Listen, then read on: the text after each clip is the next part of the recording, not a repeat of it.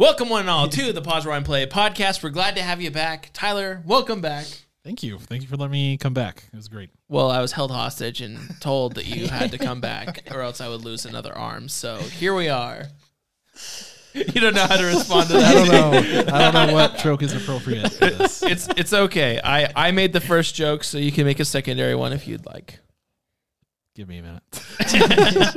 We're all glad to be back. We'll give you a second to come up with that, but we're all here. The whole cast is here and available. We got Josh. How's it going, man? It's going quite excellent, Casey. Thank you. I heard it was a hat day today.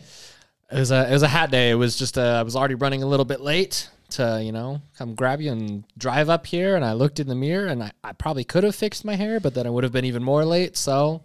And then you got here, and I was running late, so it would have worked out just fine. Hey, man, I always like wearing a good hat. It's nice. You pull off a hat. You have a head for a hat. I have a monstrosity of a head, so like I put on like a regular size hat, and like the bill is like very small. So do you remember those goofy hats? Sorry, we're talking Disney a little bit here today. Remember those goofy hats from that had the really narrow thing And like the ears? Yeah, that's how my head looks in all hats. So like it's just kind of like, oh man. So I have to buy those XL type hats because they're just big. This is why you should just stick with those like shipyard beanies that you wear. Oh yeah, I love. They do look good. Hi Vince, how are you though? I'm good. Sorry, I keep talking. I should wait till you introduce me. No, you should talk. You should talk. I just get so hopped up on caffeine before these shows. I'm just like, I have to talk, guys. I have to talk.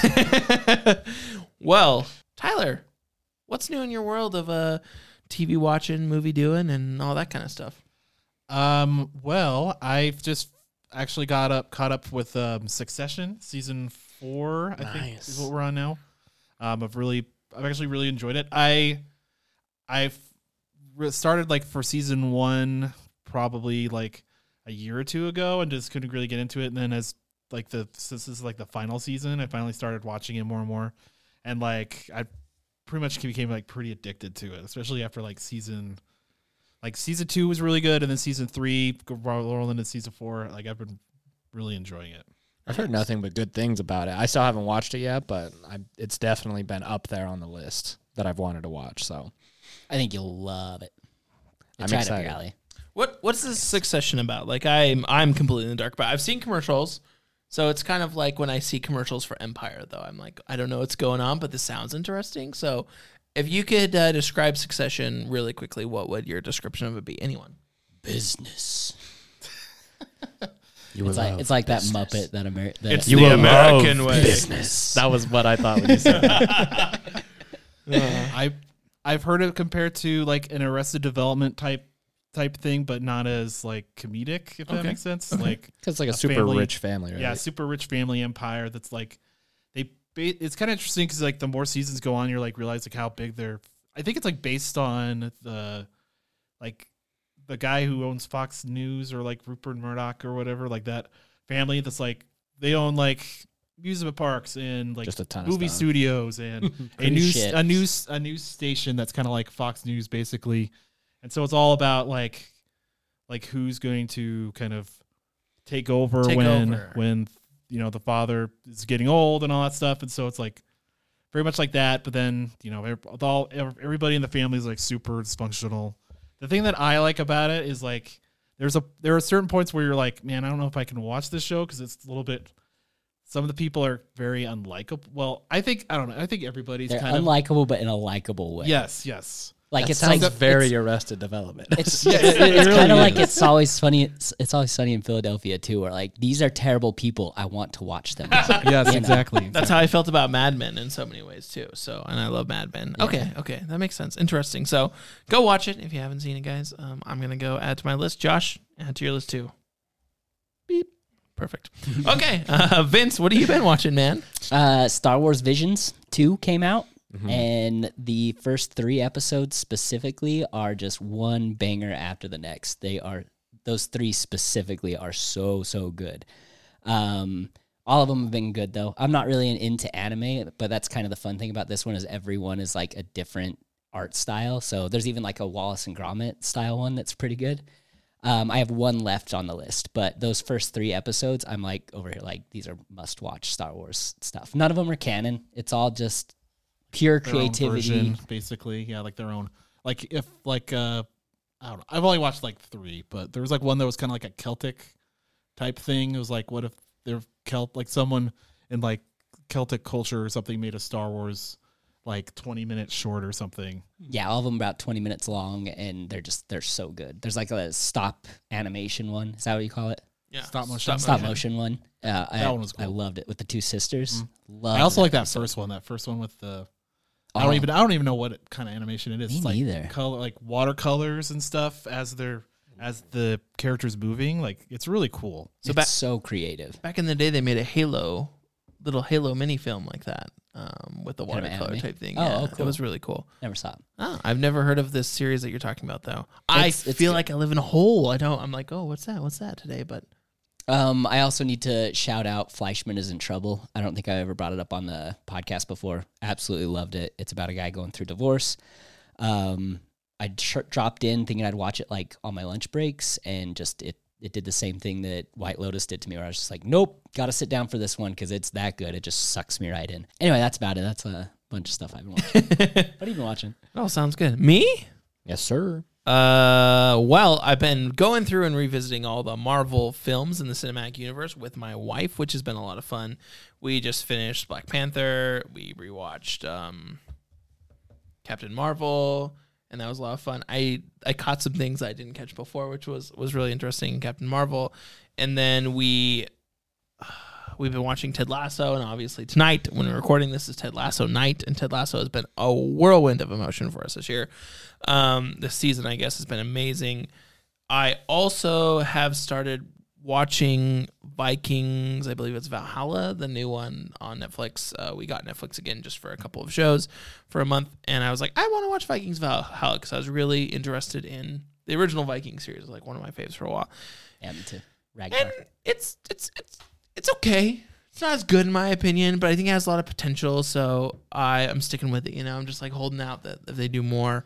So is it made by the same people that did that one Viking show that everybody likes, or is it like a different? I think it has the similar people. Like Okay. I think like some of the writers are the same, but I think that there are differences in it for sure. So the quality of the production is a little bit different. I think it's great. I think the storylines are pretty big. So for instance, and like, I'm not giving away any spoilers, like a big part of it takes place in Norway and right, like stuff like that. But then also they've kind of like leaked into Novgorod, which is like a settlement by Vikings who went down I can't remember what river it is, but essentially it's the founding of Ukraine and stuff like that, like that area. And so it's pretty cool. Like it's like a Kievan Rus. Sorry, that's where it is, the Rus. And so it's like very interesting and fascinating where they've kind of like kept those universes together. But there's also like one who's the king of all Denmark, or the king of all like Norway and Denmark and all this, but he's also the king of England for a while. So it's got a lot of interesting stuff. It does have some things rooted in historical fact, but as always, it's greatly exaggerated. Yeah, I love I'm it. sure. And I love a good sword battle, and they have some shield maidens, and they talk about the gods, and it's a fight between Christians and the pagans, which I really enjoy as well, because I think I have a lot of thoughts on that kind of stuff, because it's always like the new religion shows up, kills the rest of the people, and says this is the perfect religion. And so this kind of highlights the ideas of the people who might have been experiencing the other, which I think is fun. And then I gotta keep shouting out what I've been watching on YouTube. I'm a big YouTube series watcher. The guy Martin Doolard, he is still building and rebuilding his little fortress and fort, and I love it. I can watch it for hours. Like, he's rebuilding these 2 little stone cabins, and like a couple weeks ago there was a huge snowstorm in his videos, and he has to like rebuild everything and like go through and reset a bunch of stuff up, and his tent collapses in the snow. And like, that's exciting to me. And it's like a no frills series. Like, it's super basic. This one guy filming all this stuff, and then he does it, but it's like such good value. Like, yeah, if you haven't watched it, check it out. What episode does he fight the bear? Oh man, the cocaine bear arrives in episode 91, and which is still a few weeks away. No, I'm just kidding. But it's beautiful, Italian Alps, stuff like that. So super cool. Awesome. Enjoying it. But that's what I've been watching. I mentioned that I started it. I don't think I mentioned that I finished Beef before, did I? It was really, really good. Like, it's A24, right? Steven Yeun, Ali Wong. They make TV shows now? I guess. Yeah. And it's on Netflix. Well, because it's Netflix produced and A24 produced, something like that. Some sort of joint venture. And at first it was just really funny and cool, and when I say funny, I mean it was really funny. Because obviously, yeah, if you've seen any of the trailers, you know, oh yeah, Steven Yeun and Ali Wong, they have beef, right? That's like what the show is about. And when they're there together arguing or in their own lives arguing and stuff like that, they can just be so hilarious. But the show also gets really serious and takes really deep dives. I mean, very A24-esque. Takes deep dives into these character lives and why they're doing these things and why they end up having such strong feelings, and it gets crazy. Like, it is 100% I recommend to everyone if you have some time to watch Beef on Netflix. And then besides that, I started New Girl. I've watched about half the episodes just like when they were on, when other people were watching them. So a lot of them I've seen, but I've never watched it from start to finish all the way through. And so I'm doing that now, and I'm definitely really enjoying it and glad that I'm finally doing that. But yeah, so I'm loving that. And then quick plug for our new mini series. I'm going to talk about a lot of the trailers that I've watched really quick, because that's about the only other thing I've been watching since the last one. So if you haven't seen, check out our new mini series Fast Forward, which we have on the channel as well, where we're kind of be breaking down movie news and rumors and everything like that. But since then, literally right before we started recording that last episode, they dropped one of the trailers that I was also really excited to see. They dropped a new trailer for Hunger Games: The Ballad of Songbirds and Snakes, which looks good. A lot of the casting I thought was spot on. It was like, this was how I pictured it. Like when I was, reading this book in my mind, like this is how I pictured this character, and other ones not as much. And so it's definitely going to be interesting to see how it all ends up. So I didn't know they dropped the trailer until I got on the gram, and straight up, the first meme / whatever I see is someone goes, "Is President Snow hot?" I was like, "What?" So I went and watched it. It looks so good, though. It does look good. I feel like even though I don't know his name, sorry, but the guy who plays Snow, who plays Cornelius, he looks pretty close to what I was imagining in my head, the way they described him, but I don't know, something about the actor, at least when I was watching the trailer, just didn't seem right. Meanwhile, Rachel Zegler, who plays opposite of him, is Lucy Gray Baird. She looks nothing like what I thought the character would look like, but she seems perfect. Like, I'm super excited. I do remember, because I actually forgot that movie was happening, just because it's been a while since It's been a while. I watched because I never read I didn't read the prequel book, I didn't but either. I read all the Hunger Games and watched the movies and stuff. But I do remember him looking I was like, man, he looks very, very young and very not like how I would picture a Donald Sutherland looking like when he's that age. I'm curious. Did you guys know that Donald Sutherland was on what's the international organization? Is it FBI or CIA? I don't know whichever one's international. He was on their watch list for years because he was anti-war during some of his younger years, and so he was heavily watched when he was coming into America and stuff. Because this guy is anti-war and anti-America. He's a Canadian, so that's a real picture of him. Man, he looks fair. They're trying really hard. Bobbo. They are trying really hard. It's like Dumbledore turning into Jude Law over here. They're just trying to reverse Longbottom, the thing. Long-bottoming old to young. Long-bottoming? Do you remember that when that was a thing? I didn't know that was a verb, but it is now. Everybody knows. It is now. But sorry, Josh, what are your other trailers and thoughts on trailers? I watched a trailer for Meg 2. Oh, God. I haven't seen that one yet. It looks so stupid. It does. I never saw the first one. I saw the trailer drop today for Flamin' Hot. Oh, I can't wait for that one. I didn't watch the trailer yet, but I know the premise of it. It seems this was... Does it look good? Please say it looks good.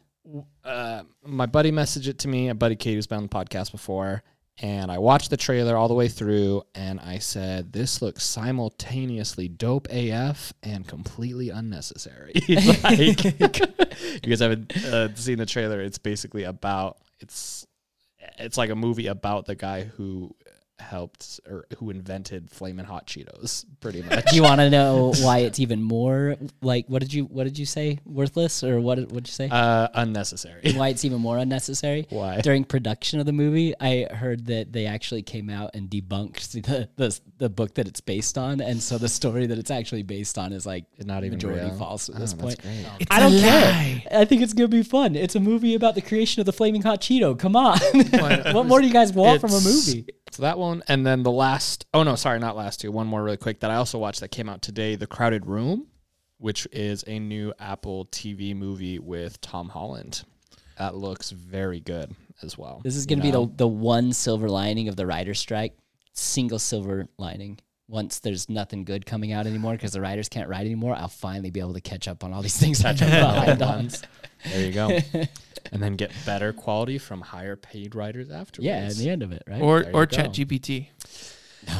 And then I want all my movies written by a soulless machine. I don't want. Did you guys see the meme of the board that was just like ChatGPT doesn't benefit from childhood trauma? Yeah, that was it. That's why I've been laughing about ChatGPT it. can't write because it doesn't benefit from childhood trauma. To all the writers out there who are striking, we hope that you get what you're asking for, and we appreciate the work that you've done.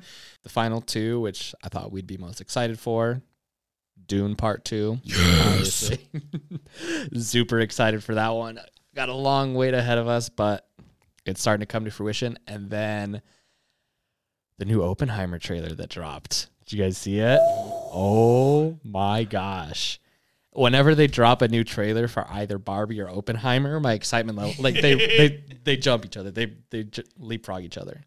All right. Should we get into this movie? What do we watch? I tried to think of something. Did you forget what we watched? No, I remember. I just tried to think of something funny to say. I was thinking the I same know how to- Guardians. I kind of Guys. just low batted right there, but I was like, Guys, I get it.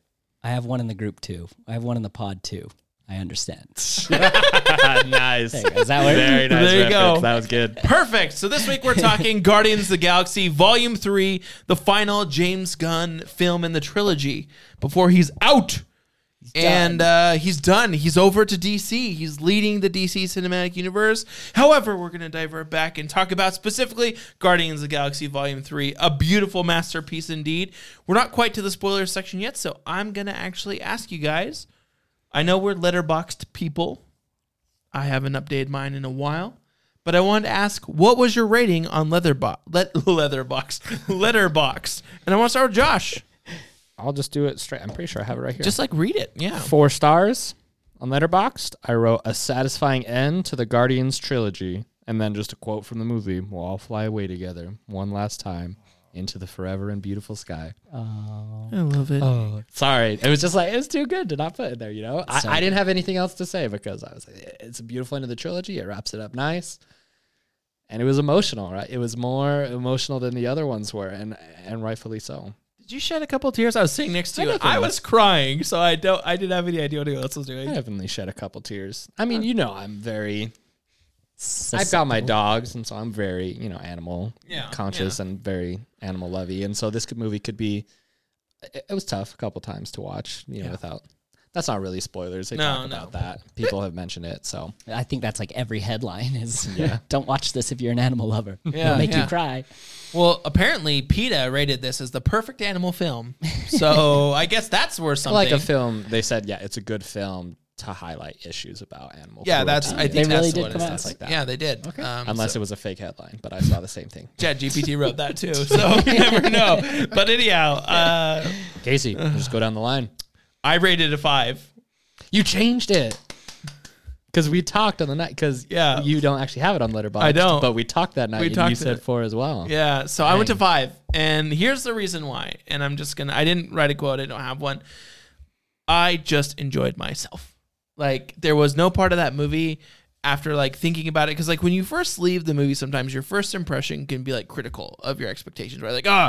And then I sat that night and I was like, and Josh knows this. I had a terrible night that night. We left the movie. I had to rush my dog to the emergency room. And this is like 10 o'clock at night. We're driving back from the movie. So I get to the emergency room and I'm like sitting in there, like thinking about my dog and trying to think about other things to distract myself from the spiraling that can happen, you know, when you're like, shit, my dog's going to die. My dog is still alive. My dog is well. She's healthy to go off of that, which is great. But I was like, I loved this movie. Like, and I don't have anything I really hate about it. And so it deserves a 5 because if I'm thinking about like a warm blanket, that was this movie for me. So that's all I have to say. I really loved it. So I'd give it a 5. I can't remember the last time I actually went on Letterboxd, so I'll just have to give my base opinion on it, but I'd probably give it a 5 too, just based on just even after, like, the more I've thought about it, like, after the movie, like, because when me and Vince saw it, like, after, like, pretty much right after, we were like, oh, man, that movie was really good, like, really, really good. And usually after that, I tend to kind of, you know, if I really liked it a lot, I'll kind of, like, think about it and see if there's, like, stuff that kind of bugged me too much about it or anything. But all I could really think about was just, like, how, like, emotionally invested, like, I was in it, and just, like, how, I mean, I don't want to take too much time, but just in general, like, I thought it was a pretty perfect way to kind of, like, end, like, the Guardians, like, the Guardians as they are right now, like, the perfect way to kind of end that story and kind of end that trilogy of films that James Gunn, like, directed. So yeah, I love that. I heard someone say, and I'm sorry, I love that really quickly, but I heard someone say that these are first James Gunn films and then Marvel films second. And 100%. I think that's a beautiful way to look at it, because, like, Star-Lord could come back, the Guardians could come back in a different way, and we'll talk about this more later, but, like, they will never, like, it's kind of like when a band reassembles after 25 years, something like that. They're going on a reunion tour. They're not the same band as they were before because things have changed. People have aged, experiences are different. They can still play their songs very similarly, and they still have the same name, but they're no longer the same. So I think if whatever we see of the future of this group, they will not be the same because James Gunn is the head of that ship. He's the captain, so it's going to be different. But yeah, I think Feige said, like, as much as this can be a director's movie in the Marvel universe, this is a James Gunn movie or something along those lines. You know, like, and I mean, there are so many weird things in there that are just this is very James Gunn, especially, like, even if you don't go off of, like, the other, like, Guardian stuff, like, even, like, I was thinking of, like, he directed a movie called Slither. I don't know if you ever saw. I never did. Very, very weird kind of, like, horror stuff. that was an old horror movie, right? Yeah. It had what's her name? The girl. She directed Cocaine Bear. Elizabeth Banks. She was okay. In that, yeah, but it has, like, a white, like, a kind of a whitish. The cover of the DVD has, like, a and whitish there's, like, thing. there's, like, these little things going into, like, a bathtub. Yeah. Oh my gosh, no. But, like, thinking back then, no. Okay, keep going. Sorry. But yeah, no, just like that. I mean, we're not going to go into two spoilers here, but there's certain points in the movie where you're just like, this is a very weird thing that you wouldn't really expect in, like, a kind of like a tentpole superhero movie, especially, like, in, like, the very beginning part where they go into, like, you know, certain spots and stuff like that, and then also just, like, some of the I don't know. I was telling Vince a little bit. I'm like, I'm surprised some of this stuff was in a PG-13 rated movie, especially near, like, the end and stuff. So I don't, like, those kind of touches make me feel like, okay, this isn't just, like, a run of the mill kind of, like, Marvel movie where they kind of polish everything off. Like, it's very, I feel like it's very much, like, has its own voice. Mm-hmm. So much of its own voice. The one time in the entire movie that I was, like, distracted and kind of taken out from it was when that little kid got up to go use the bathroom, and they came back, and then later in the movie something happened, and I thought, man, that little kid shouldn't be watching that right now. So full disclosure, how old was that? That kid was, like, he was young. He was, like, 4 or 5 years old. Like, I'm like, maybe he should not be in. Well, you'd know better than that. No, he was pretty, well, maybe, like, 5 or 6. That's what I was thinking. But, like, for example, I feel like he was younger than my twins just turned 7. And, like, I probably wouldn't take him to this movie because there's a lot of, like, scary stuff, sad stuff. And he was, like, he was like 5 or 6. He was like so tiny, and I was like, and like a lot of time he'd be like, "Mom, what's going on?" I'm like, "Oh man, you should have brought this kid." I'm not at this jealous movie. of that, Bob. Yeah. There was a baby in ours. There was. There was a freaking baby in ours. It's fine. It's a baby can't know. Baby doesn't know. The what's baby going won't on. next door remember. to you guys. That kid kept looking at the screen like, "Mom, what's going on?" That's funny. Yeah, no, I'll have to make those decisions one day for my son, so we'll have to see. Vince, what was your rating? This movie was amazing. I loved it. Every single bit of this movie was so good. It was funny. It was dark. It was so well balanced. It was creative. The set design was amazing. It ended and I was just like, I leaned over to Tyler and I was just like, there's nothing that I can think of to nitpick on this. Having a couple of days passed on it, there's 2 little things that I can nitpick that are the dumbest 2 little things in the world. One, felt a little long, just a tiny bit long. They could have probably cut a little bit of the action out, no big deal. And 2, I kind of missed the presence of Rocket through the whole thing, but you can't have this story without Rocket doing his thing and learning his backstory. I love this movie. This is the best Marvel movie that I think I've seen since the Spider-Man Far From Home, No Way Home movie. Easily. No Way Home. And I love that they just gave James Gunn just free reign to just be weird. I love how weird this movie is. It's so creative. It's so visually pleasing. It's got some of these like crazy space special effects that just, they look great, but then there's so much just like actual physical sets and stuff that they've made. I read an article that said the amount of like special effects they've done on faces, like practical effects that they did for the faces for like the animal people, like this is like setting a record for the number of prosthetics that they put on characters and stuff. It's just this perfect blend of realism and special effects, and it's funny, and it's not like, my biggest gripe of Guardians of the Galaxy Volume 2 was just like every beat ends with a joke and only like 50% maybe actually land or are good. This one's perfectly balanced where it's a dramatic moment, and it doesn't end with a Drax saying my nipples hurt joke or something like that. You know, like it's funny, but it also like allows us to like feel something in these dramatic moments and doesn't get undercut ever. I feel like he's found this perfect balance. Again, I'm famously not a Drax fan. Loved him in this movie. He was perfect in it. I think there was only one time in the entire movie that Drax did that over-the-top laugh, and it didn't linger on it. It was quick. It was easy. It might have been a couple other times, but never again. And he cracked me up every time. His ending was beautiful. All the characters' endings were beautiful. I have so many things to say. I can't wait to get into the spoiler section of this because I loved this movie so much. Did you say your actual rating as if we couldn't guess it? 1 star. Just kidding. And that's all. Thanks so much. And that's all, folks. Yeah, it's a 5-star movie in my book. I know it's not a perfect movie, but I rate if you look at my letterbox, it's a mess. Like people would look at it and be like, "Batman v Superman, 5 stars," you know, because it's not a perfect movie. I rate a 5-star movie on if I liked it or not. And if it's done well enough and I liked it or not, and I want to watch it again and again and again. And this is one that I would want to watch again and again and again. If I had to rank the 3, this may be recency bias, so we'll see if it changes. But my order would be number 3 is my favorite, number 1, and number 2. But all of them are up there at like 4, 4.5, 5-star movies. Loved them all. I love this franchise. Let's move on, though, to the spoiler section really quickly, if that's cool. So just so everyone knows, if you haven't watched the movie, spoilers are ahead. Don't let us ruin the movie for you. So first and most important thing. Okay. Adam Warlock got his shirt off scene. Yes, he did. Will Poulter got to show off his physique. Sorry, that was a callback to the last episode. Exactly. We talked about it. And it was nice. That was a joke. We can move on. No, okay, but I rated this 4 stars. You guys all rated it 5 stars, and I'm sure we'll have small things that we'll kind of nitpick throughout, but it'll be mostly love. So I just wanted to go over a couple of my nitpicks, what kept this from being a 5-star movie for me. Yes. One of them, since you mentioned Adam Warlock, was I thought Will Poulter did great. He was very himbo in this, you know, just very like that dumb, stupid, strong guy, right, that they have. Sorry. It's like, I know the kids slang lingo. these days. Himbo. I can say it. I'm still Wait, young. I had no idea what you were talking about. Actually, I was like, A himbo is like the big buff, like Bro bimbo. like the bro, bimbo. The mirror does it again. Bro bimbo. Why? You don't like him?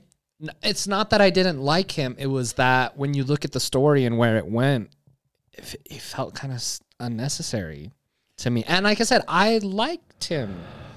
I think it's because he had to deliver on the promise that he set up from Guardians 2 and put him in Right. there. And then he had 10 years of Marvel continuity to keep up with. Right. That he had to pay it off, but he also had to write it in a way that I'm interested to see what the original script looked like before he had to tweak things. Like Gamora hadn't died at the time when he wrote the original script and all those kind of things.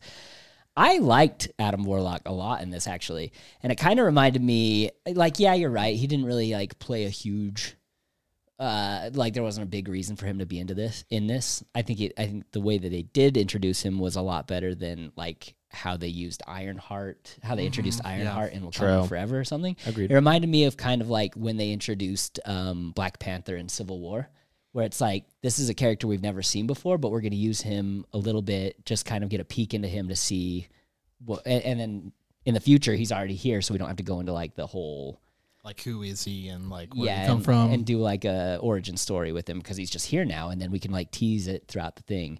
I feel like that's kind of how Adam Warlock was in this one, where he's just like, he didn't play a huge role, probably didn't need to be here, but the scenes that he was in were good, and in the future, I think we're established now and we can run with him. Exactly. Yeah. And so I like that. I think it's good. And so he was forward because I was super surprised when I saw Elizabeth Debicki was in the cast list, and she's the one who plays Aisha, I think her name, right? Which is like the mother. That the High to Sovereign. him, whatever, the High Sovereign lady. Gosh, she's great. And I guess she's really good. She's in Tenet. She's the same person who's the main actress in Tenet. Okay. It's that one. She's amazing. She's really good. But also, when I saw her in it, and then I saw why she was in it, I was like, okay, it makes sense, right? Continuity-wise, the Sovereign are still mad about everything, right? It makes sense, but just like as it played out, I was like, this is kind of weird and unnecessary. And they made a big deal about him like trying to save her, and then she died and stuff. And I was like, I don't. See, but for me, like that makes sense just in terms of like it doesn't just like if it kind of for me like I could totally get that, and but on the kind of the flip side too, it kind of like builds off of not just like the what happened in Volume 2, but then also when you're thinking about because we're full spoilers now, right? Yeah. Okay, so when we're talking about high evolutionary or the Evolution. Yeah. high evolutionary, and like he actually created the sovereign, and like basically built her, and then she built Adam Warlock. So there's kind of like that interesting layers and parallels of like trying to build like a perfect human, perfect being or whatever. So I think that kind of like just like with the story, like it kind of fits in there. But I do think it makes sense. Like it's like why. Like outside of the ending where you're like, okay, Adam Warlock is part of the Guardians now, which is cool. Like I'm excited to see like where they go with that. Forward. Like he doesn't really like he has an arc, but for the most part, like he is a little inconsequential in terms of like them like stopping the high evolutionary. Although he saves Peter Quill, but I don't know. I also like how he kicked off the whole story. That was way cool. Like. This guy, the High Evolutionary with this god complex, uses his little children to go and get the one thing that he wants.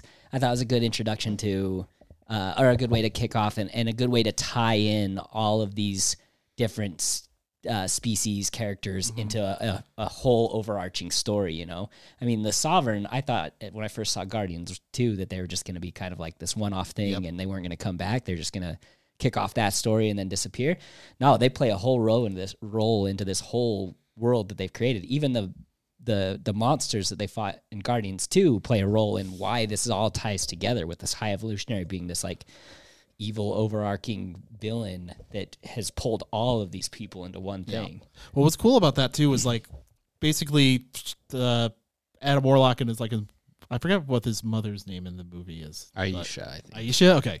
But like how terrified she is of the High Evolutionary, and like the reason why she like because basically like Adam Warlock's like not completely Well, they woke him up early. Yeah, they woke right? him up too early, trying to help him get Rocket, basically, because she's like terrified of like disappointing him, and because basically he created the Sovereign, so it kind of like all. I just liked how that all kind of connected together. I definitely hadn't thought about the second half of creating the species with the high evolutionary and their connection, and how It's a little like that's something you have to like think about, because that was one thing I kept thinking about after the movie. I was like, how many species did he make? And I mean, you could probably go super nerdy into it. Well, and that was what was fascinating, is I felt like he was like in the center of the web, and there was just all this spiral essentially out everything's from him, coming back to him, and it's all just connected, which I thought was really cool. And the Alter Earth, or what is it called? Counter Earth. Thank you. I thought that was pretty interesting, like that it was Earth, right? Like I was like, why Earth? And like it kind of like gave me. There's another show where they go to Earth and the people are just completely different, but it's the same. I'm trying to remember what that is, but I thought that was fascinating. So really cool. I can get where you're coming from though. Adam Warlock. Did you like him? I loved him. I'm not trying to like say anything, but Adam Warlock's character kind of like almost at times would seem forced, I think, if you weren't quite certain about him. But I really liked it where, and you guys have already talked about the opening scene where Aisha, right, is her name, the high priestess or whatever of the Sovereign, and then Him's there. Him's there. Adam Warlock is there, and then the all the characters kind of like linking together, because the Sovereign are still on the trail just because of the batteries and how much it's cost them to try and defeat the Guardians, right? And how much they've decimated. So it made a lot of sense to me, and I thought that was a lot of fun. However, Adam Warlock was not what I was expecting, and I think that was what made him more enjoyable for me. But I also, thanks Will Poulter for that shirt off scene. Great time. It was wonderful. I think a lot of people didn't know what to expect from him, because like I said, the comic book and the video game that I played, the version of Adam Warlock from that is very, very different. A lot of people on the internet described him as like a Jesus Christ figure, just like this. And he's not that in this, which I didn't mind. I have no real connection to Adam Warlock. And he's so powerful, that I like this idea of just like, he's out of the oven a little early, so he's not quite there. He's figuring things out still. And I think there's going to be a development of that character to become more and more smarter and older and more powerful, kind of like we saw with Groot, Anyway. Well, I thought it was cool. Are the Sovereign just born adults? Is that how they kind of come out? Because they're cooked like that? I don't know. I don't know enough about the Sovereign, but I thought that was interesting. Sorry, Josh, we interjected on your No, it's okay, because we had a conversation about that. I just kind of have two other quick ones that we can also kind of go off of. I'll do this one first because we'll just kind of talk about this one all the way throughout, so we don't necessarily have to mention it specifically right now. I thought the comedy in this one was really good, but there were a few times throughout the movie where the comedic timing between the characters felt really strange. Just like you talk about being taken out of a movie because something feels weird. That happened to me a few times during the movie. And I can't remember specifically anything right now, but there were just a couple of times where I was like, oh, this feels like kind of strange. Like, it's not like the other movies. I didn't feel as in it. And it was only a couple times, and there were other times where the comedy was just perfect, in my opinion. And then this one, I don't think will be controversial, but maybe it will. I felt like we talked a lot in the last one about how much we loved and how huge a role the music plays in the movies. And I think of the three, this one was definitely the weakest music-wise as far as the songs that they chose to put in for the most part. And then on the other hand, there were some musical moments that were incredible and, had me pretty much crying. So yeah, I felt like overall it was the weakest of the three, but there were still incredible musical moments. There's no way they can ever beat the Volume 1, Awesome Mix Volume 1. That one is so good to me. Really liked the use of Creep in the beginning, though, of this one. I called it being a sad, weird song. You did. Yeah. We're sitting in theater. I was like, it's going to be a sad, weird song. And that's one of the things that threw me off the most is like the intro to the other two is just like, you guys ready to party? And then, kick off the song. Mr. Blue Sky, come and get your love. Or whatever, This one is the opposite. It's just like, we're setting a tone here. We're not going to party in this one. We're going to the serious, dramatic stuff. But I'd agree. Like, this one is the weakest of the three. Yeah, that said, I mean, there's some that just like hit really hard. Like, I mean, I'm trying to think because I was kind of the same way too. Like, there was points I've even told Vince. I was like, there were points where like in a normal Guardians, like the first two, you would like hear music, you'd be like, oh yeah, this is the part where do something cool. Yeah, we're doing something cool. But for the most part, you're so invested in kind of like the story of like saving Rocket that when you're hearing these songs, they don't really like hit those same notes. Like they're trying to hit you a different way. But like I thought Creep was good. I really liked when they go to Counter Earth, that song. What song was that? Was that I Care We Care a Lot? Like Faith No More or something? I would have to look it up. But like when that song hits, like when they're going to Counter Earth and stuff, like everything really after Counter Earth, I was just like glued to my seat. That was good. And then I really liked the Florence and the Machines. Yes. Dog Days Are Over. Like I thought that was a really good, just kind of like ending kind of crescendo to like the whole movie. I have a lot to say about that scene. We can talk later. And then on top of that, since we're on the topic of music, one of my favorite scenes, which we'll also probably talk about if we talk about the action, but No Sleep Till Brooklyn, I also thought was That's the other one I was thinking of. Yeah, that they had as well. That's the Beastie Boys one. Right? Yep. Till Brooklyn. Sorry, we're probably gonna get a lot of copyright infringements on this episode. It was good though. Really quickly, I agree with you. By the way, I think of the weaker soundtrack of all the films, in my opinion. However, I loved that. So this is what I thought was really cool about this, and I thought about it during the movie. We've been waiting for Rocket to figure out what he is, because the whole entire movie they call him a rat. The whole entire series they call him a rabbit. They call him a raccoon. They call him a mouse. They call him a fox. Trash Panda. Trash Panda. Like all these different names, and so his identity is the entire time is kind of up for debate a little bit. Like, what is Rocket? So when we finally get to this moment, he's kind of like, it's interesting for me at least how Marvel kind of does like this figuring stuff out, processing your life type thing, right? With Thor, we saw a completely unique arc based off of his experiences, right? And how he was, and how people were so upset that for a while we had depressed, sad, fat bro Thor type thing, right? And then like with Rocket, like it's interesting because he's an animal, right? Because he's an animal. His arc was more beloved in some way, in my opinion, to a lot of people, because like, oh, we love raccoons. Like raccoons are weird. I have a raccoon on my computer, right? But it's just so fascinating that like this arc of like self-identifying, like who am I, where did I come from, type thing. I mean, he is adorable, and you do love adorable things, right? But also you just have so much sympathy for what he goes through. I mean, any character, Nebula too. I can't believe how well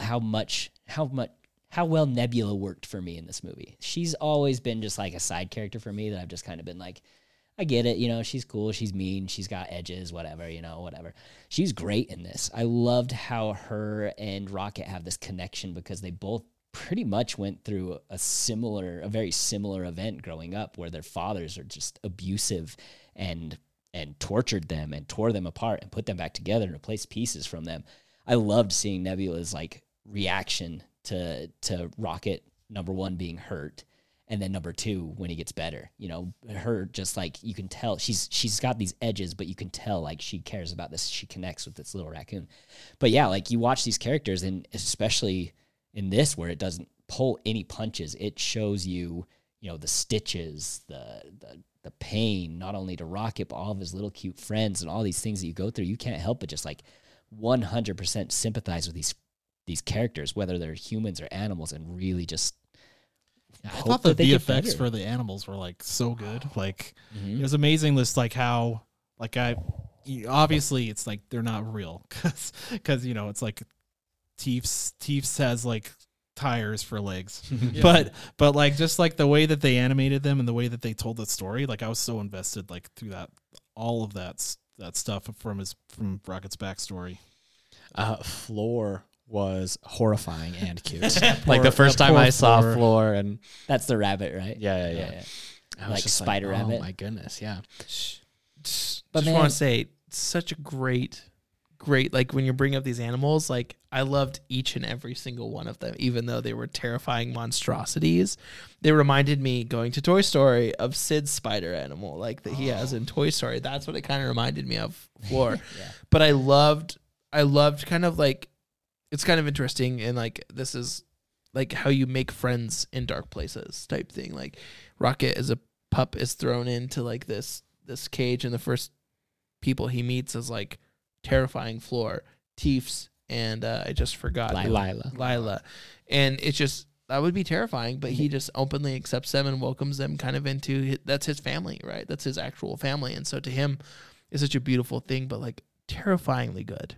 Good. And not only like, and them too, like immediately accepting him as part of the family, and they're stuck in this terrible situation, but all of them have this like hope, you know, of something better. And as long as you have friends that you're close with, it doesn't matter what they look like, you know, it's just like this theme of hope in the worst situations and getting through these past traumas and looking forward to better days. It's just so deep and so good. He's looking at his little hands and he's saying hurt, you know, and his head's shaven and like Lila just like reaching and taking care of him. Like what a crazy thing. And you're right, no like there was no like cheat over the. And this is why I struggles. I can't say that my nitpick, you know, like I did miss Rocket in the group with the Guardians, you know, playing off of Peter and arguing with each other and fighting with each other. But I can't say that I would want it any other way, because I loved seeing this backstory and seeing what he went through and how he became who he is.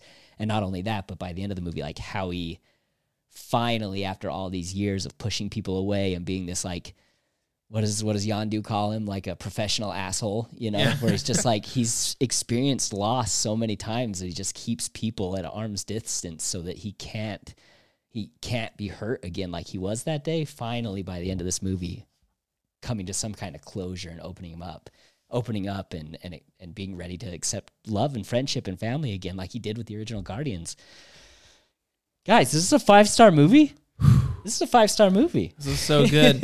I think what it comes to me and what it feels like, right, is I love the like they kind of talk about him as like a father type figure, because like Peter at the beginning of this movie is just in absolute ruin, right? Like he's just an alcoholic, he's just sleeping all the time, and you know, Nebula is being the responsible adult of the fam. Just so depressed because his girlfriend's gone. Yeah, like it's hard, right? And I love how Rocket, like, they show the value of someone that well. Like he snaps out of pretty much everything. And it's like, we have to save Rocket. Like, is it the most beautiful and gracious thing? But like, it gives him purpose in this film, like Star-Lord. It gives him an identity that is like, I have to save Rocket because he's like a father figure to me, just like Yondu was. So I thought it was beautiful. I think him and Rocket are just best friends. Like they just, like I said in the last episode, they love each other, but the way that this entire group shows love to each other is bickering and fighting and banter, just like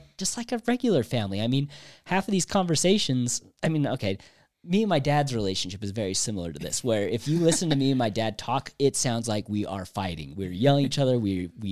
I'm stubborn, he's stubborn, you know? But in the end, like, we just forget about all the like mean things that I say to him. He's always very respectful to me. And he pretends like it never happens. You know, it's kind of the same thing as this, where they're fighting all the time and they're bickering, but in the end, like, they really, really do love each other. And Peter Quill and Rocket are, if you ask anyone except for Drax, are best friends. Second best friend. I want whatever those nuts are that Drax eats, by the way, the whole entire time. Nuts. Zarg nuts or whatever. Yeah. Weren't those in the holiday special? Too? Yeah, that's. I was looking at Vince. I'm like, that's a nice callback. Yeah, you can't have any. They're all gone. Yeah, it's just very fascinating, like how the whole cycle of this story has went on and happened. And then Peter, who's just lost everything. Yeah. Like he lost his mom when he was a kid. He lost his home planet, taken off the planet. His biological father decides he wants to turn him into a battery and he has to kill his own father. His stepfather ends up dying in the last one. And then his girlfriend falls off a cliff and dies and somehow comes back. Like Peter has gone through, and he says it in the movie, everyone I love dies. He's gone through enough. His best friend Rocket gets pretty much killed. He's like I said earlier, he's willing to do anything to save his best friend. And I love that. This kicks off the adventure of just... This was the next John Wick film we deserved. I'm sorry, I don't know if that's a good answer. No. So we're talking a little bit about Star-Lord, and I remember in the previous episode we were talking a little bit about what's going to happen in the Star-Lord Gamora storyline, right? What's going to end up being that closure, and I really didn't know what was going to happen. I was like, how are they going to do this? Because they're going to have to reconcile them, and they're going to have to get back together somehow, right? I was just assuming that and whatnot. And the way this story ended up playing out in her new life, right? Because the events of Endgame ended up changing the future and the way that events transpired, and so Gamora ended up becoming a Ravager and everything like that. It was really, I feel like it was the perfect way for the Gamora and Star-Lord story to go, for it to end up this way, because even though the actual person is the same person biologically, because it speaks really strongly to the experiences of your life really change who you are. And it was really sweet, and it was really thinking, I mean, they mentioned when they were talking to each other, and you get to the end where it's kind of sappy, but you know that they're still not going to end up together, and he's accepted that. And she mentions him, she was like, I bet we were fun, right? And he's like, oh, you wouldn't believe. It was really, really cute. And I was, oh my goodness, that's so sweet. But it was also just so gratifying, and also in the Dog Days Are Over music scene where we're seeing mostly the community on Nowhere, it also cuts to her with the Ravagers, and that is her family in this way that the universe ended up panning out. That when the events transpired differently and she ended up becoming Ravagers, she was able to find throughout the movie, she was able to see why, because originally she thought, how was I ever, in a group with these people? Why, that never would have worked. That's not who I am. She was able to find that and see, okay, I can understand why we would have worked. But it was also able to show that in this different universe and the different way that things transpired, that she had a different family in this one. She was able to find that sense of community that she was looking for with the Ravagers and move forward from there. And so it was really beautiful to see their story end up not as I had expected at all, but the way that really was best for the character moving forward. I thought it was a beautiful storyline that did not go any way how I thought it was going to, but just blew my expectations away. Yeah, that's how I was really kind of like, okay, they're probably going to do a thing where she ends up falling in love with him again and kind of like going that cliche route. So I'm in the same boat as you. Like, I was super surprised with how they're like, no, they didn't end up together. They're like end up like, she ends up kind of like respecting him and stuff, but for the most part, like, they're not, it's not like a kind of like stereotypical, like, romantic comedy thing where they end up being together at the end. And also something that we and Vince talked about that we loved is how like this Gamora is like a hardcore, like crazy Gamora. It's like taking hostages and shooting people. True. And I'm like, oh my gosh, I did not, like, it's been so, because like what you have like 4 movies of an arc with her where she's kind of become like, part of the Guardians, and she's, tries to not do like Thanos stuff. And even when you first meet her in Guardians 1, she's already kind of coming over onto the good side. Yeah, she's not like this hard and she's trying like, to escape Thanos. Yeah. You never see her assassin hard killer version. Yeah, like when she's in that, when they're in that weird like flesh planet thing, and she's just like threatening to like kill people, and you're like, oh my gosh, I did not anticipate this. Like I This love Gamora. that. I loved her. I loved seeing her this way. Just, running in, guns blazing. All these stories that you hear about her, you're like, oh, okay, now I get it. This is how she kept beating Nebula growing up over and over and over again. Yeah, assassin her is pretty dope. I liked the fleshy planet. I just want to talk. That's a about very that. James Gunn thing too. I was like, there's no way like I don't think another director would come up with like this weird flesh planet with these weird people wearing bodysuits that look like flesh, but they're not flesh. Let's talk about entering Nathan Fillion into the MCU, huh? That was a fun little like welcoming thing, and I immediately thought about Big Mouth. There's a character in there who's obsessed with Nathan Fillion, and so I was like, I heard her say Nathan Fillion, and I was like, oh, okay, yeah, nice. But no, I thought that was a weird, cool planet. I also liked about that episode how these guys are supposed to be like so feared, and he just going through and like disengaging or helping them push through the force fields and stuff like that. And like that was really cool. Star-Lord, and I don't know, that fleshy planet was like a weird trip to me, like kind of like thing. I was like, this is like something you dream like when you wake up at like 5 a.m. But you're like, push those weird goopy button things. Yeah. To, like, what is going on? Or they put like the thing in, they're like, oh, our spacesuits went out. Those spacesuits, by the way, were my favorite. They were like Polaroid colors. So it was kind of like the Polaroid logo colors. So that was fun. But yeah, no, I love that part.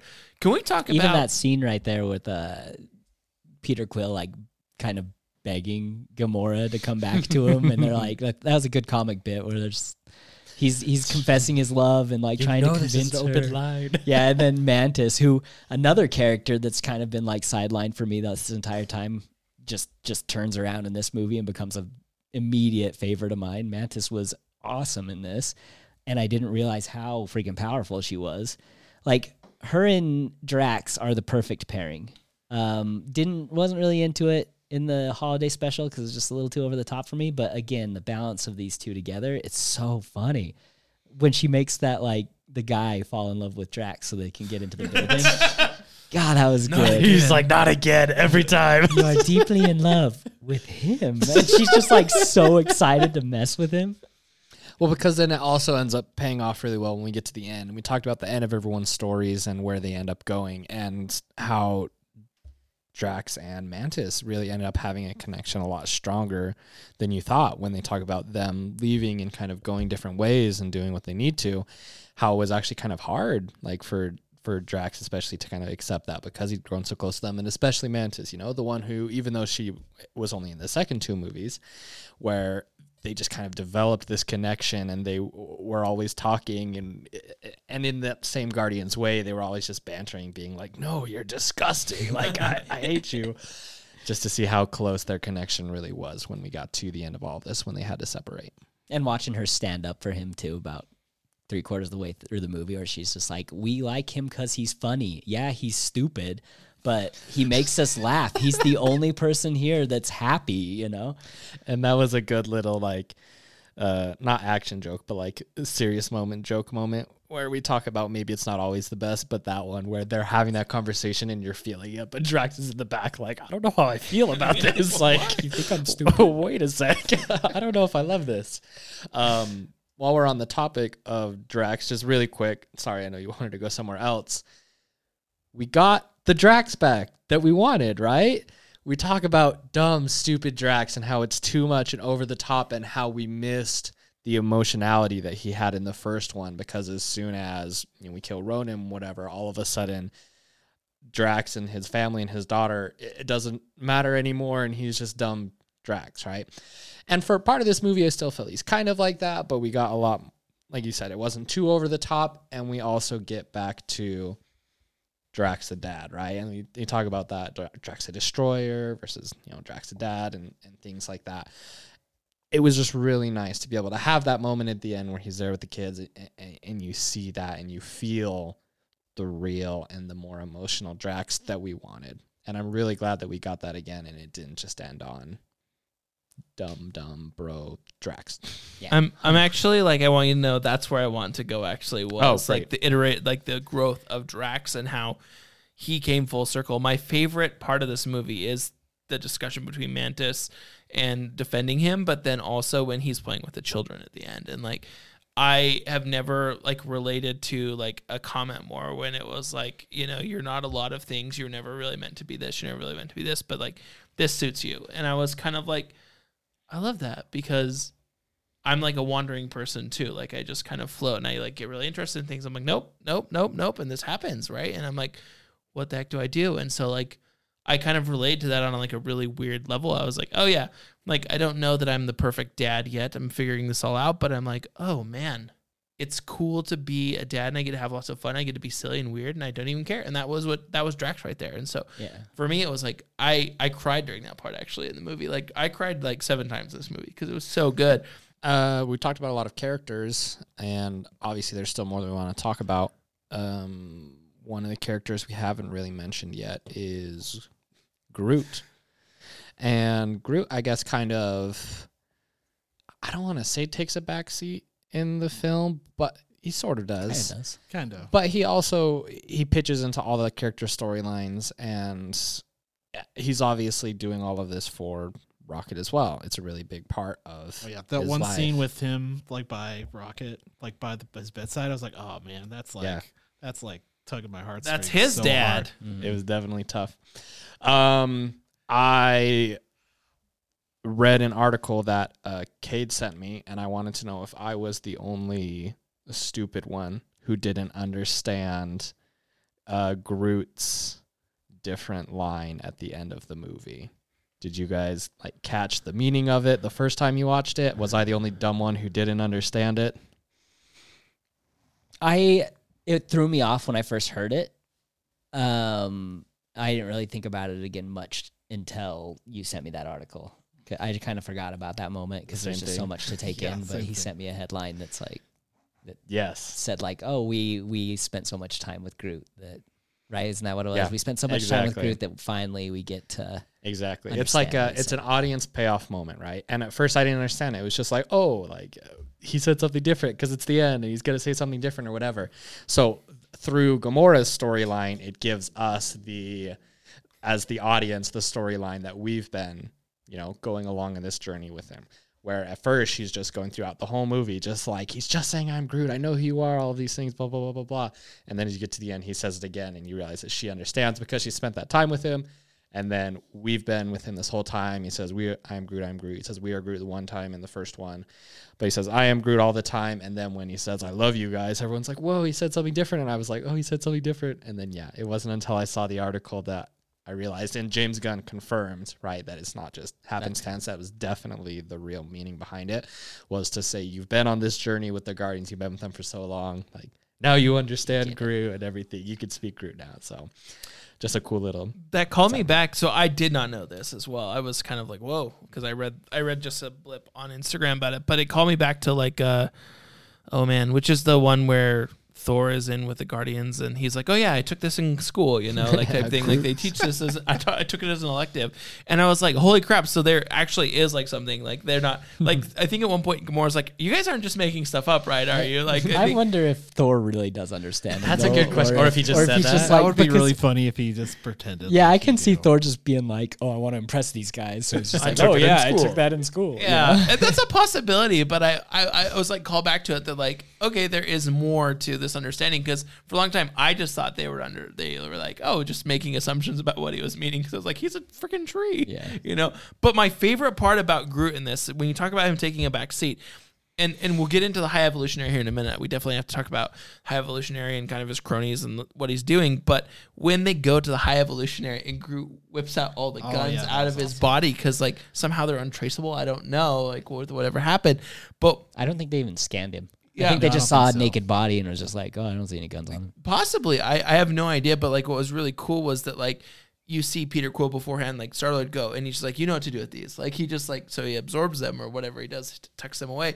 And then he whips out like 10 arms of guns and you're like, woo, let's go. Like that's how I felt at least. So it was really cool. You're right. It's funny the evolution of Groot being this like old, wise tree from the first one to being raised by these bunch of a-holes to be this violent, just like deadly tree who just kills people in the craziest ways. Welcome to the Guardians of the Galaxy. That's what happens when you get raised by a family of pirates.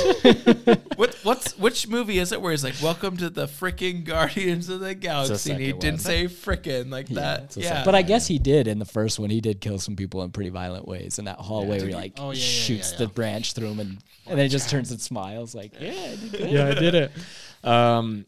Groot really stood out, I think. We talked about him taking a little bit of a backseat. He really stood out in the action sequences. That one, like you mentioned, was definitely a really big one.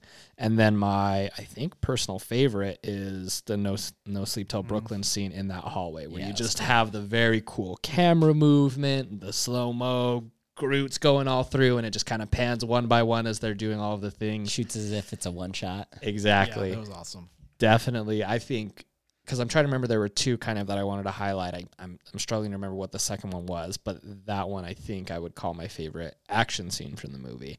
And it was nice because it's very cool. James Gunn has talked about, he's talked about superhero fatigue, and he says superhero fatigue is like kind of a thing, but it's not really. It's more so people just hate going to watch people bash each other with no real story attached to it, right? And so this was keeping the superhero theme of we get the cool stuff that we still want to see, but it was so much more limited because the story was so much more grounded in Rocket's story and the group and where they're all going to end up. But we still love the action sequences, and that was my favorite action sequence of the movie. That's probably one of my favorite, like in general, in Marvel. Because I remember watching it, and I'm just thinking, okay, is it going to end here? No, this keeps going and building and crescendoing. And you're like, oh my gosh, this is becoming like super awesome. And to go back off of that stuff about the like how like you get emotionally invested in that action scene too, because they're fighting basically these really weird like animal robot things that are like, in another, I think we even talked about this last podcast, but like another like superhero movie, it could just be like generic like robots or something like in Ant-Man. Like there's like those things that King has, like the no-name soldiers and stuff. You don't really know what's going on with them. But with these, like, like, okay, these are like high evolutionaries, like, there's like a pig. The war pig. War pig like and like all failed these experiments. Yeah, all these failed experiments they're fighting. So it's like, it still keeps you like in that story. So, it's not just like some random like action scene for action scene's sake. Like it still kind of plays into that story with the high evolutionary and like his whole, which is funny because it's like what, like his whole army is just these things he kind of pushed aside, doesn't really care about, other than they're supposed to protect this colony of like super like perfect children or like humans or something like that. Like, yeah. Those crazy mutations. Well, they reminded me of the mutts from we talked about it earlier, Hunger Games. They remind me of kind of like these monstrosities that have just been twisted and done, and I really like that. And I want to talk about the thing you were talking about where like the fatigue and superior fatigue. What I liked about this actually was that there felt like actual risk in this movie. Like Rocket could die, and then in the end, like all these animals could die, like Star-Lord could die. Like there was a number of things that like were actual real risk. And to be honest with you, I was not expecting the ending of this movie to turn out the way it was. I was expecting it to actually be darker because I was like, James Gunn is going to leave with a bang and he's going to throw us for a loop. And he did, and I love what he did with it, but I was like expecting a much darker outcome, but I loved it. One of my biggest nitpicks about number 2 is their power consistencies didn't really flow from the first one to that one. Like in the first one, everybody felt a little more human, except for Drax was a little OP, right? And then all of a sudden in the second one, Drax is being like pulled behind a spaceship, bounced off of trees, and then gets up as if nothing happened. Like he freaking fell out of the sky behind a spaceship. Like you would at least come with scars. And then Gamora later in the movie picks up a gun the size of a spaceship with ease. And I'm just like, wait a minute, are these guys like the same people? Yeah, are they like they took roids? Overpowered? What's going on here? And they're all Super Saiyans is what they are. And then back to this one, they're back to being a little more balanced out where it's not like they can actually be hurt and there's actually some risk and expected. It made that one scene so emotional where Rocket was on the brink and you didn't know it was going to happen and he went into the light and he talked to Lila and the friends were there, right? Because at that moment, I didn't know. It felt a little weird, and so I was like, I don't think he's gonna die right now because it would make this movie not feel cheap, but like this. Because I was expecting someone to die, and obviously a lot of the marketing kind of geared it towards Rocket and kind of making you think that could be a possibility. But they went on this whole mission throughout the movie, so I was like, oh, they're not gonna kill Rocket or anything like that. But in that moment, I didn't know, and it was so emotional because their story had already been told. You'd already seen how they died and everything, and we already talked a lot about how that story was emotional and the great beyond and everything, and it was really fulfilling to see Rocket's character both in the end of this movie and then moving forward as he takes on the role of the leader of the Guardians moving forward, to take that line from Lila to Heart, you still have a purpose, like, and you'll join us one day, but for now you still have a purpose to keep on going. So sorry, there's too many good things in this movie and then I was going to say on like with the emotional part of it, Chris Pratt's performance of Rocket almost dying, like that's one of the moments that got me teared up, was just like, dude, he cares about this guy and he is like freaking out when Rocket's about to die. Like he is just like, you can see the pain on his face. Like I'm got to save my friend, Yeah. Well, and that was the moment that they clipped that into the trailer pretty briefly, and that was kind of the moment that had people thinking, oh, this is going to be another level of emotional for the Guardians, just seeing Chris Pratt with that on his face and like almost like drool and spit like coming from his mouth just because it's yelling. Just really, really incredible job done by everyone. And I mean, we talk about Rocket and we keep saying Rocket, and we mentioned so many of these actors and what they do and whatnot. Bradley Cooper and his voiceover work for Rocket is just absolutely incredible. Really, really good. And then Sean Gunn, they had him do the voice for young Rocket as well. Oh, cool. That wasn't. What's his character called in Kraglin. Kraglin. Yeah, I actually wanted to talk about his character. The good dog. Yeah, the good dog part, but also like the part like he's struggling at the first to master the telekinesis to do all this type of stuff, and it's really cool to like have the flashback to where you realize that Yondu also was in way like a huge impactful part of his life. Hey, shush. Mac feels things about this. Mac, as you're well. a good dog. Mac knows Mac, he's a good you're dog. a good dog. But like the beauty in this was like there was a good diversity of the feels in this movie, like where you experience everything. I want to change veins really quickly, if that's okay, to the High Evolutionary and kind of like how whack that whole system society with him is. So he's this man, and we're introduced to him through Baby Rocket and all this. I guess at the first.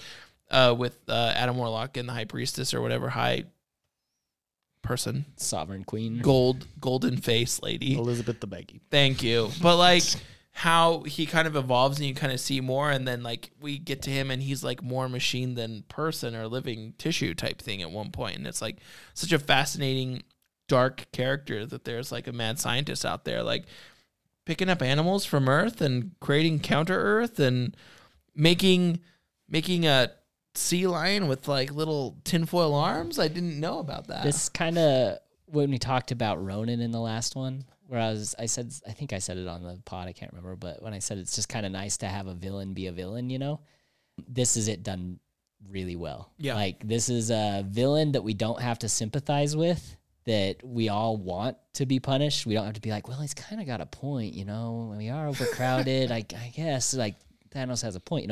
This guy is straight up evil, but he's got depth to him. You watch him and you're just like, this guy got a god complex. He's got an ego.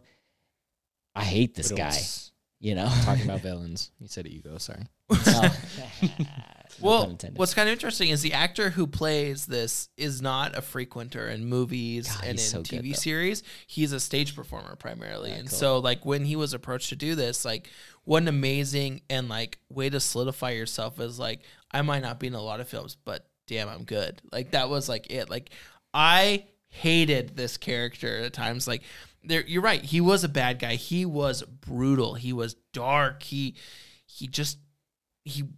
was, right? He just was like combining it. And I loved when like Baby Rocket is chilling there and he's like, oh, this is how you fix this. This is what's wrong. And he like, you see the actual madness and like, I need that brain. Like, I need this. Like, it's not like, oh, like, blah, blah, blah. How'd you, like, he asked, how did you figure this out? But like, you see the wheels of like, there's nothing good that's coming from Rocket knowing this stuff. Like, that's what's crazy. And like, I love that just broke him, that one of his creations could be smarter than him was just not okay. He keeps talking about like creating the perfect being and creating the perfect world, but as soon as he like makes someone that is actually better than him, he's just like, well, no, this can't be okay. I have to understand that, and I have to take it, and I have to put it in me because I have to be the perfect being.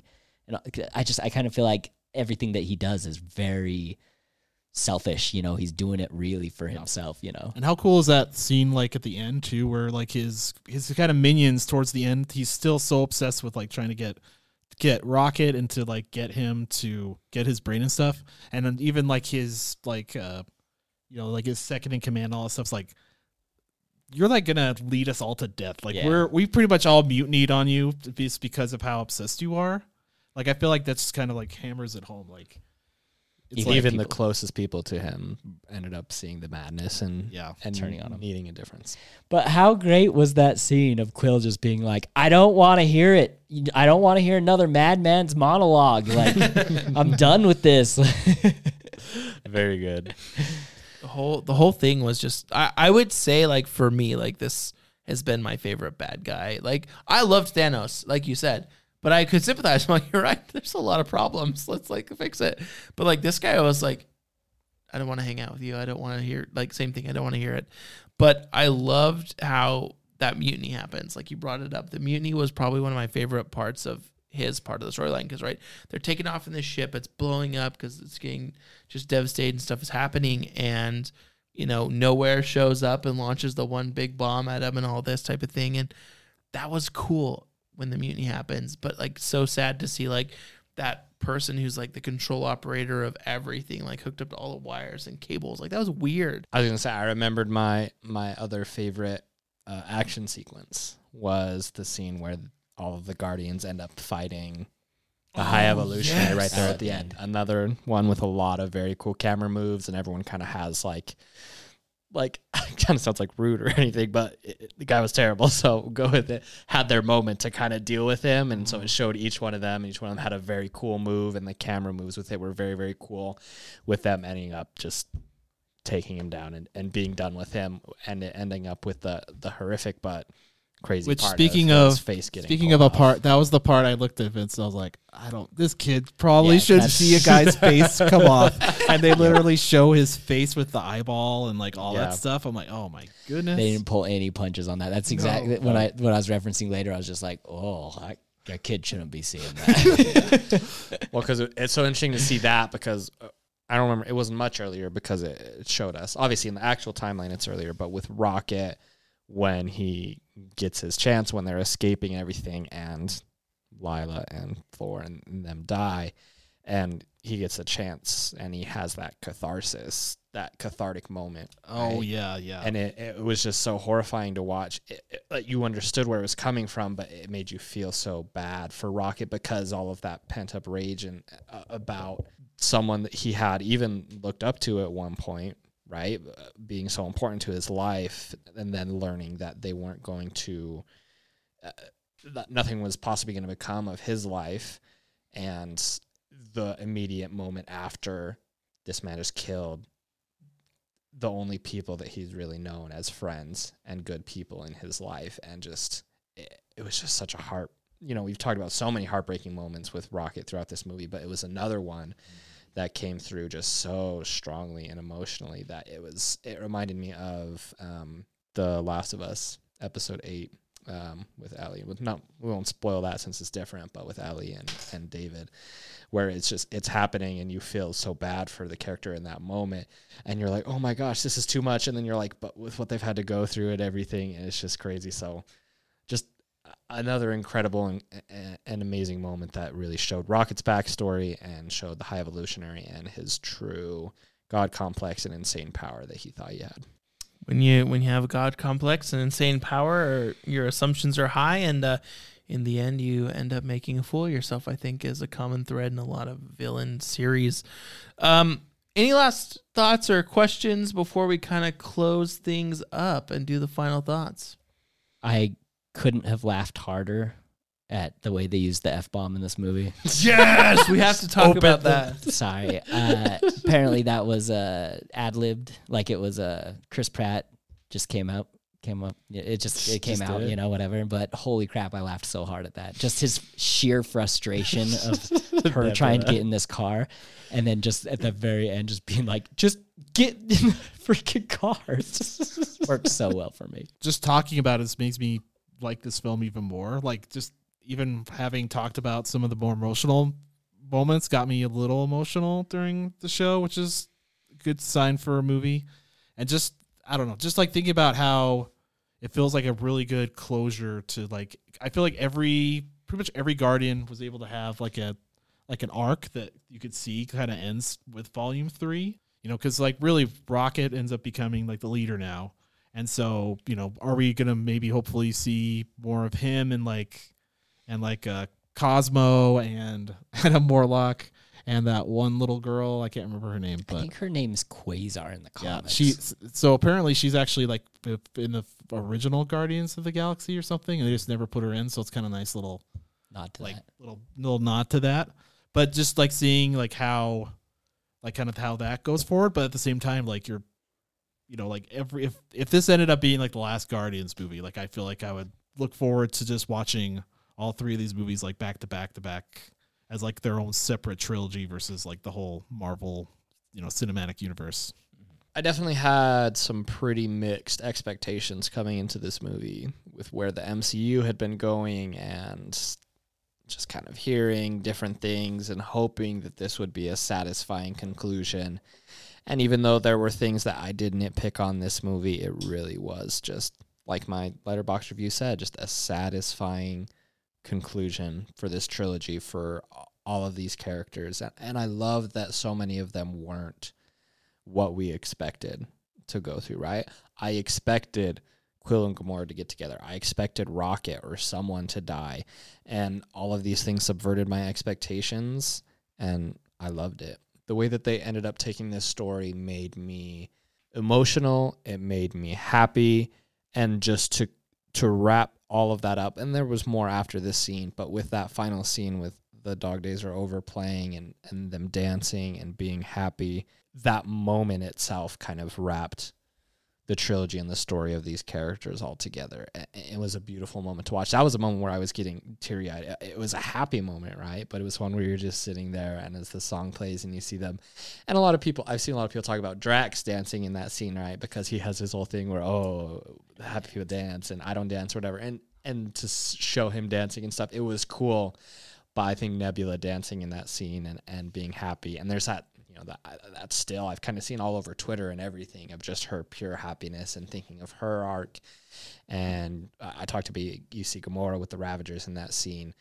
The whole trilogy ends up, this third movie wraps it all up very beautifully.